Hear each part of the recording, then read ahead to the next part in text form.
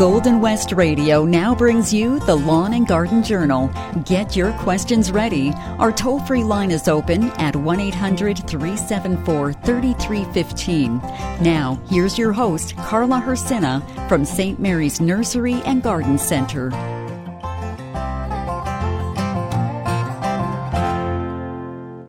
Welcome back, everyone. It is the beginning of the Lawn and Garden Journal for 2022. I'm happy to say that we're back on air, and I think we're all in the mood for growing and talking about growing because we've had such a different type of winter. Yes, but I think this morning as I was coming out early, I've got butterflies today, so I don't know if you can hear it in my voice because we've been away for a while. But I think there was a few birds that were giving me a little bit of a boost because as I was getting out to my truck, they were chippering and cheering away. And I think they were saying, it will be okay. It's the start of a new season. And I have to say, too, that my path to my truck has gotten a little higher on each side because we've gone through such a different winter, so much snow. And the poem, yes, the poems are back. So please listen. It is, I guess we've missed that snowstorm, but the poem is Snowstorm. Please listen. What a night. The wind howls, hisses, and but stops to howl more loud while the snow volley keeps incessant batter at the window pane, making our comfort feel as sweet again. And in the morning, when the tempest drops, at every cottage door, mountainous heaps of snow lie drifted, that all entrance stops, until the bassoon and the shovel gain the path and leave a wall on either side, the shepherd rambling valleys white and wide, with new sensations his old memory feels, when hedges left at night no more descried, as turned to one sweep of curving hills, the trees turn bushes half their bodies hide. The boy that goes to fodder with surprise walks o'er the gate he opened yesternight. The hedges all have vanished from his height, even the tree-tops the sheep could reach to bite. The novel scene emboldens the delight, and though with cautious steps his sports to begin, the boulder shuffles the huge snows, till down he drops and plunges to his chin, and struggles much and often escape to win, then turns and laughs, and dare not go further, for deep the grass and the bushes lie below, were little birds that soon at eve went in, with heads tucked in their wings, now pine for day, and the little boy feels over their heads can stray. It has been a mountainous of snow this year, but we look forward to growing and planting. The lines are open, 1-800-374-3315. Call me. I'd love to hear what you've been doing. Have you started transplanting your tropicals? Are you starting to seed? Let's talk gardening. We're going to go right to the lines. We have Agnes waiting. Hi, Agnes. Hi, Carla. Hi, welcome back to the Lawn and Garden Journal. Welcome back, yeah. I have a question for you. And that is, last year I planted some cedars, and they're the kind that you buy at Home Depot, and they're doing well, but I did not wrap them in fall, and they're under a real thick blanket of snow, and I'm just wondering, how am I going to thaw them out without the sun burning them before the roots are thawed out? Okay, so they're completely covered right now with snow? Well, not completely, no. They're about not completely. Okay. So what? Up. Yeah. How high is the snow? Can you walk on that snow? Is it fairly deep around it, or? Well, I can get at them if that's what you're asking. Yeah, I would probably because we're going to start to see with the cedars, and the nice thing about the heavy snow is a lot of the protection is given to the plants below. It's the top surface or the areas that are exposed to the sunlight and the high winds that is going to cause that browning or oranging effect that's on it. If it was me, I would probably try and get a couple poles at least in that snow, put a little bit of a burlap bank around it. Don't go all the way around, but at least shade it against the sunny side so that you're not getting reflected sunlight on the snow and then bouncing up on that structures of the cedar. Because what happens is as things warm up and the sun warms up that snow, it has reflective matter that will have the branching or the structure of the cedars and your pines kind of open up thinking it's getting early. So the respiration happens. So you want to block that to keep it in the cooler side so that everything can sort of melt down and then it'd be exposed that way. Oh, okay. So cover up the part that's exposed. Yes, because you will see that the exposed part is the part that's been exposed to reflective sunlight, which is causing plants to sort of open up a little bit, and against the evening winds, because if we get our day temperatures that climb up, things are warming up, but it's the night evening that causes that conflict. Okay? Okay. The other thing is I was wondering if I should try to thaw out the roots by watering them with a hose. No. Let nature take its course. The ground and the snow is causing that insulation factor. You do not want to pre-awake trees and shrubs early because you want them to naturally thaw out with the season as it progresses. Okay. Okay? All right? Thank you very much. You're very welcome. Okay, bless you. Bye. Thank you very much. Bye-bye. And also, too, Agnes, I should also mention, because of the height of the snow, when we see a lot of the snow melting, and there's a few things that we can actually talk about this whole issue, is the snow level is high, but as it starts to melt, we know that the weight of the snow is going to play heavily on a lot of the shrubs that are buried beneath. So we might see a lot of shrubs that have a little bit of a droopiness just because of that weight load that's on them. So we can talk about that later as we see as the snow develops or starts to go down. But also, too, down beneath, we don't know what's happening because underneath all this snow, I know that the rabbits are at the top, which are doing light pruning. They're not basically getting to the collars of our trees that have caused issue in the past, but we don't know what the voles are doing beneath because we know they're running under the snow. Let's go right to the line. Lillian is next. Good morning, Lillian. Good morning. Good morning. Yes, welcome back. Thank you. Yeah, I got an amaryllis bulb for Christmas, and I got the long stem, and I had 5 blooms on top. Oh, beautiful. And then there grew another one, and it is busted open, and now I don't know how many is going to be from there, and there's a third one that's going to be opening too. Is that normal? Oh, you have a fantastic bulb. That's what I'm going to say. It depends. Yes, that could be normal because just like, you know how you go to the store and you buy shrimp and there's a shrimp count? They always put a count, like a bulb size. They do the same thing in the green industry, where you can buy bulbs of different grades, of different quality. Oh, this so you one probably was, got a good bulb. Yeah, it was a huge bulb. Yes, you got a nice plump one that is going to give you a fantastic show, and that is a total blessing right there that you can get those. The amaryllis are beautiful. Oh, hey, those 5 is a deep, deep red, and it's just beautiful. Yeah. So, okay, once it's finished blooming, that stalk, the blooms were out, what do? We leave them dry off, or do we just cut them off? Well, once the flowers have finished, you can cut the flower stalk itself. Let it completely collapse down. Okay. And then you can cut the stalk itself. Okay. But then you're going to enjoy your second, and then you're going to enjoy your third bloom. Yeah. And then you can let the plant grow for a little bit onwards, but at some point, just like our tulips, you want them to naturally die back so that the energy goes back to the bulb. Okay. So that you store it, and then... And where would I store it? Someplace cool and dark. Like in a fridge?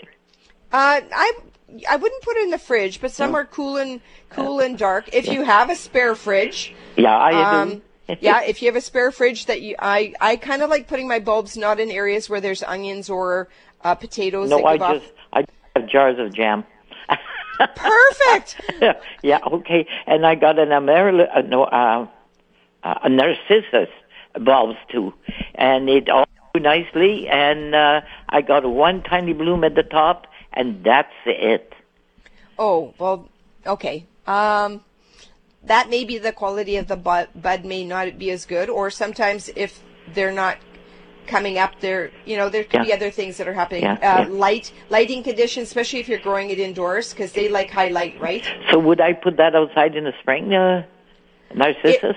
It will be finished. It depends on the variety of Narcissus. If it's a hardy one, then I would let it go into a dormant state. But yes, I would definitely plant it in the fall. Or put it in the garden in the fall. Yes. And bring it in the back in the fall? Well, if it's a hardy one, you can plant it in the garden and it can stay out there. Oh, they didn't say anything on the package because we bought that at a greenhouse, so that's why I don't know. Oh well, we'll play it by ear. Play it by ear. Or, you know what? Or you can store it in the fridge, too, as well, because it will give you that burst of color in the home if you really want to have some color in the home, okay? All right. Thank you very much. Okay. You're very welcome. I'll enjoy my amaryllis. Oh, good. Very good. Bye-bye. Very good. Thank you, Lillian. There is so much that is involved in gardening. And you should see my desk. I didn't know which direction to take this morning. I was telling Eva I had butterflies because it's an exciting time of year. And if you know, and sometimes I give you little tippets of what we're doing here at the Garden Center. And we've been in production already since probably the second week of January. Our back buildings have been heated up. Yeah, the first couple days it was a little chilly in there getting the room warmed up. But I have to admit that over the last couple of weeks, we have expanded and opened up a few more houses. And it was actually when we opened up our last building that we started getting a little bit more soil in there, a little bit more plants, and our seedlings are growing, that it takes you for a stop and it takes you for a pause, that when you walk into a room, you see the sunlight, you smell that humusy soil, and you see the small seedlings growing up. And I have to say that it is something that inside me, and I think we find it as gardeners, that we feel that energy that comes back to us, especially after a long winter. It's something that is just intrinsically makes you tingle, because it's the excitement of knowing that the next season is coming. It's the excitement of knowing that we're going to be able to put our hands in the soil. It's the excitement of seeing something that we care for and grow. And yes, it's the excitement of having homegrown vegetables again. So I'm going to put the question out there to you with participation, because this is a radio show and we'd like you guys to call in, is what are you planning for your garden? It's something that I like to hear when people come in, is what direction they're taking. It was a little bit of a struggle last year when we had such a drought. It's kind of rewarding that we have as much snow as we have, but we have to remember that the earth is being replenished by much needed moisture back in the ground. I think our trees and shrubs will be absorbing a lot of that when we get to the spring. Hopefully it's a nice slow thaw. So are you planning on more vegetables? Are you planning on more flowers to pollinate those vegetables? And as you do, you may start your planning. It may be a good weekend to sort of head out to your favorite place and look for your seeds. Or possibly go to that portion of your box that has your collected seeds in it. Did you collect seeds last year? You may want to check that they're doing okay. Check your bulbs that are in the basement. See if they are starting that energy. They give you that little bit of that hint that I'm ready to go just as much as you are. And have you started doing some of your cuttings on your geraniums? These are certain things that you want to start looking at. Now, if you're out looking for your seeds, or if you're looking at your seed selections, one of the little hints that I like to do is sort of, if I'm going to be doing my seeding, I like to do trays of them. I know that here we do 300 or 400 seeds in one seed tray. You're probably not going to do that extensive.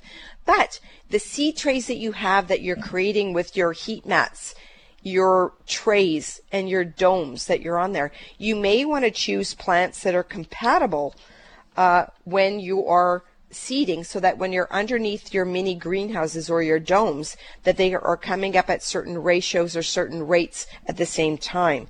You don't want to have something that's underneath a cover like your alyssums and your petunias at the same time, because one is going to come up longer, and you may have to protect or dome the other variety a little bit longer, which may and cause stretching on your other ones. So take a look at it. It's actually a really great time to go out and take a look at the seeds. Now, planning before you go is always good, because I know that you can get caught up on the colorful packages. So a well-planned source. It's like going to the grocery store too. What do I need? What do I want? Okay? What do I need comes first, and you're looking at all of your vegetable seeds of what you want. Maybe you're looking for that new tomato that's out there. That's something that's there. And it's a good time too. Yes, I have to say it. If your seeding supplies are in the garden shed, you may be going out this weekend and doing a little bit of a shoveling to get out the resources that you need to do your seeding with. So take source of your seeds that you've kept and collected. Maybe go and enjoy the selections that are out there on the seed companies. I know a lot of the garden centers have seed in stock right now, and I must say that they are projecting a 2021. We saw that gardening was very well, just because of the food source that's out there, and it is the year of the garden. Did you know that? This is their celebration of the agricultural, that the garden year. There's a huge promo of being the celebration of the garden of 2022. So this is the year that we really are putting some beauty into the gardens. And I think it is kind of a good year to do that, because we plant our flowers as pollinators and we enjoy the fruits and the vegetables of it afterwards. They go together. They go part and parcel together.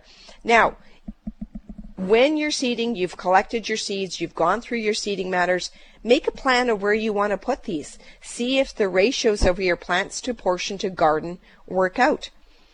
Here's the other thing. Are you planning on making more gardens?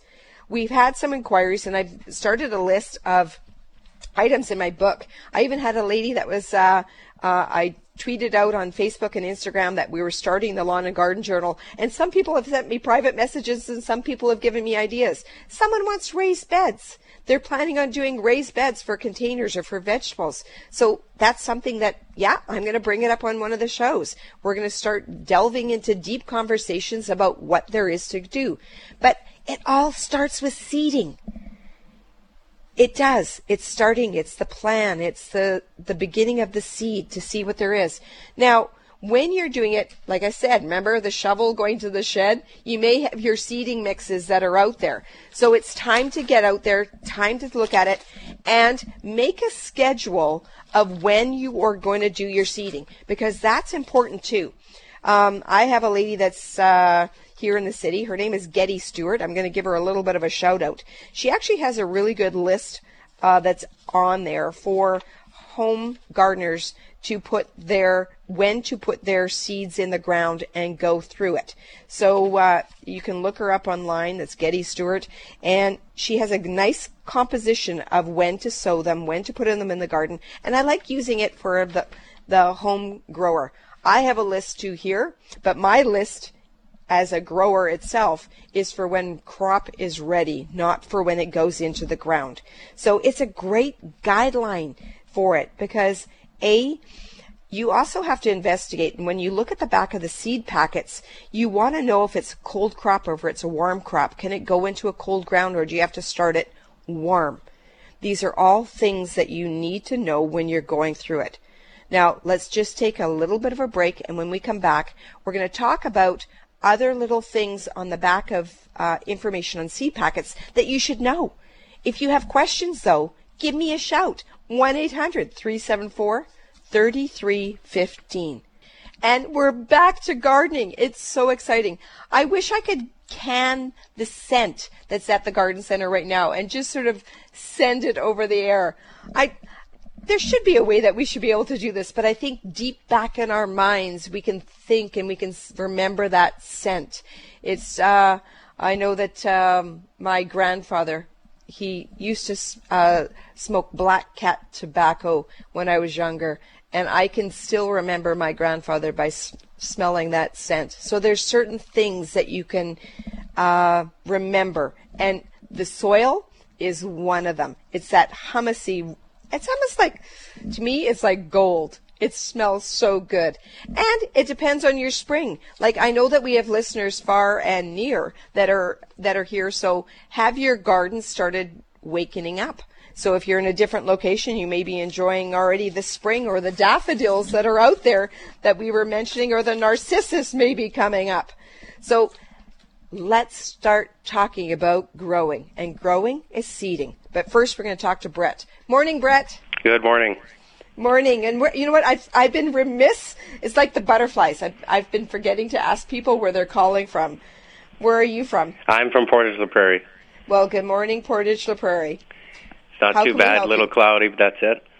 Oh, well, you know what? The sun is brightening up a little bit here in Winnipeg, so I hope it's supposed to be, I think last night I saw it was supposed to be about a balmy -3, so I'm hoping we get that weather. To get the melt started, that's what I think. Oh, the snow is so, like, honestly, I go outside and there's 6 feet on each side of my pathway. Yeah. Running out of room to put it, if nothing else. And for a 5-foot woman, it's pretty high. Yeah, for sure. Yeah. You don't know what's on the other side. No idea. It could be anything. You know what? You don't know what's on the other side. And it's kind of funny because when you go outside and you're looking around the garden and you see a rabbit almost at eye height, you kind of are taking that a little bit of a shock. Sure, yeah. Yeah. Yeah. How can we help you on the Lawn and Garden Journal? Pretty rookie question here. I don't do too much. I have some flower beds. I put annuals every year, and I've heard different people talk about. I don't know what they're growing, so if this is not applicable, so be it. But eggshells, coffee grounds. One I heard from one guy, he said I put old milk for my tomatoes and stuff like that. Any sorts of those things. Is that ideal for? Just say, like, what do? I do marigolds sometimes, petunias, you do a little bit of those, whatever. I'm just looking for ways to boost the nutrition of the soil and stuff like that. Is there anything like that I can do? Coffee grounds, I like coffee, so we got a lot of those. Yeah, you know what? Anytime that you can compost, you can definitely add it to a composted matter. Yeah. So, like if you're... definitely when you're doing your eggshells, unless you grind them down a lot, like if you put them in an old grinder, you can grind them down a little bit, that's in it. Because in essence, in the olden days, a little story of mine was I would compost and I would throw my eggshells in there, and then when I went to dig it out after a year or two, I would actually find some of the eggshells still intact into their half, because they're calcium, they're hard, right? Mm-hmm. But you can grind them down. If you can get them into a finer matter, that's going to help them decompose. Sure. But the more that you can get that humusy richness, and by composting, is really, really good. Okay. So, but you can do your coffee grounds too as well. It's a little bit more acidic content, but I would do it blended into the garden. Yes. Blended into the compost as well. Because we have to remember, I can't remember if Portage is still on the cuspice of the lake bed, but we're very alkaline here because of the heavy clay soils. So we're always having to amend our gardens and improving it by adding compost, leaf mulch, clean grass clippings. So when you're doing your composting, you can actually do it in layers of dry and moist. So if you're doing your vegetable peels, would be your moist content, mm-hmm. and then your dry stuff in between. Like, it is so important. And it remembers, my husband built a garage, so my composter days have gone. That's not there. But I've got lots of compost at work. But when you go and dig in the bottom of the compost and you pull out that dark, rich composted, it was almost like, okay, who am I going to give this rich to? And it's usually the vegetable garden that I would put it to. Okay. Yeah. Okay. Perfect. So and newbie gardeners, it's wonderful. Like, even rookies and advanced people, we're always learning together. So, sure. Welcome to the gardening world. It's exciting. I think so. Yeah. Yeah. So you ventured into flowers mostly. Have you ventured into vegetables yet? No. It's more for decorative and stuff like that. So it's not. I wouldn't call it a garden. It's a garden. It's different setup. That's all I'll say. It was just more for the plants themselves and stuff. I was wondering. I don't think I'll get into vegetables or anything like that. Not now anyway. So. Well, there is a beauty in the flowers themselves, and sometimes if you venture, like I don't know if you've listened to shows before, but if you're doing some gardening and some flowers, even incorporating some rhubarb or some leafy structures that you can get some vegetables in there, it kind of blends in. But I have been out to Portage, and I used to travel with my dad when I was younger on day trips, and I truly enjoyed a lot of the beautiful flower gardens and a lot of the properties that we ventured out to. Yeah, but flowers, thumbs up. You betcha. Okay. Thank you very much, Carla. Oh, you're very welcome, and thank you for calling into the Lawn and Garden Journal this morning. Thanks. Okay. Bye-bye. Bye-bye. So we have the diversity. We have flowers, and we have to remember, Brett, the flowers are the importance for the pollinators for a lot of the resources for us to get our fruits, our vegetables, and also, our apple trees. There is a relationship between the two because we can't go one without the other. And the importance is with the pollinators too is the survival of the bees, and the bees does the action of helping us with the pollination. So it's harmony that we're getting, and it's beauty along with the harmony. Let's go right to the line. There's Bee is next. Good morning, Bee. Good morning. Yeah, I'm phoning from St. Anne, and I'm always interested in all your wonderful reports and what people have to say. And my question is, to make it short, for the last 2 years, I had a wonderful mandeville plant that I had bought, small, and grew it over the summer outside on my deck, and it was absolutely gorgeous. It was about the height of, I would say, almost 3 feet. Yeah, just beautiful. So I cut it back, put it inside in my sunroom, which is a 4-season sunroom, and I'm seeing new growth in the last few weeks already, but every time when a new little shoot or something comes out with a tiny, tiny little leaf, it dries up on me. What is the reason for that? Okay.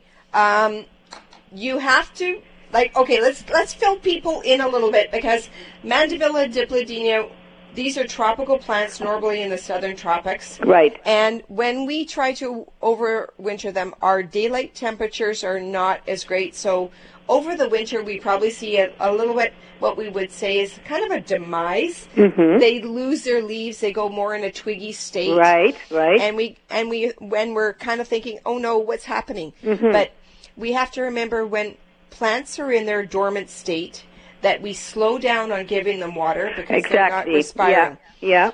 So if you find that the stemming is still green underneath the bark, you can do that little scratch test. Yeah. If it's still viably green, water it, but then leave it alone until it flushes, because it can go quite dry between those watering states. Right, because that I remember. You're not supposed to do too much water. And see, my beautiful sunroom is facing south, so when the sun is finally out, it gets a lot of nice sunshine, and it gets warm in here too, So, and the only thing my concern was, why is it's shooting out, and then I see a few days later the little leaf that's starting, it's shriveling up, Yeah. And I'm watering it. It's not that it is dry, and I don't want to overwater it either, Yeah. Don't overwater it. Like I said, if you watered it, let it go through the natural state and go through. Actually lift it up, check the bottom. Make sure, is it in a container that you have proper drainage? Big pot. It's in a big pot, and I have a trellis in there, in that pot, so when it grows, so it can climb on there.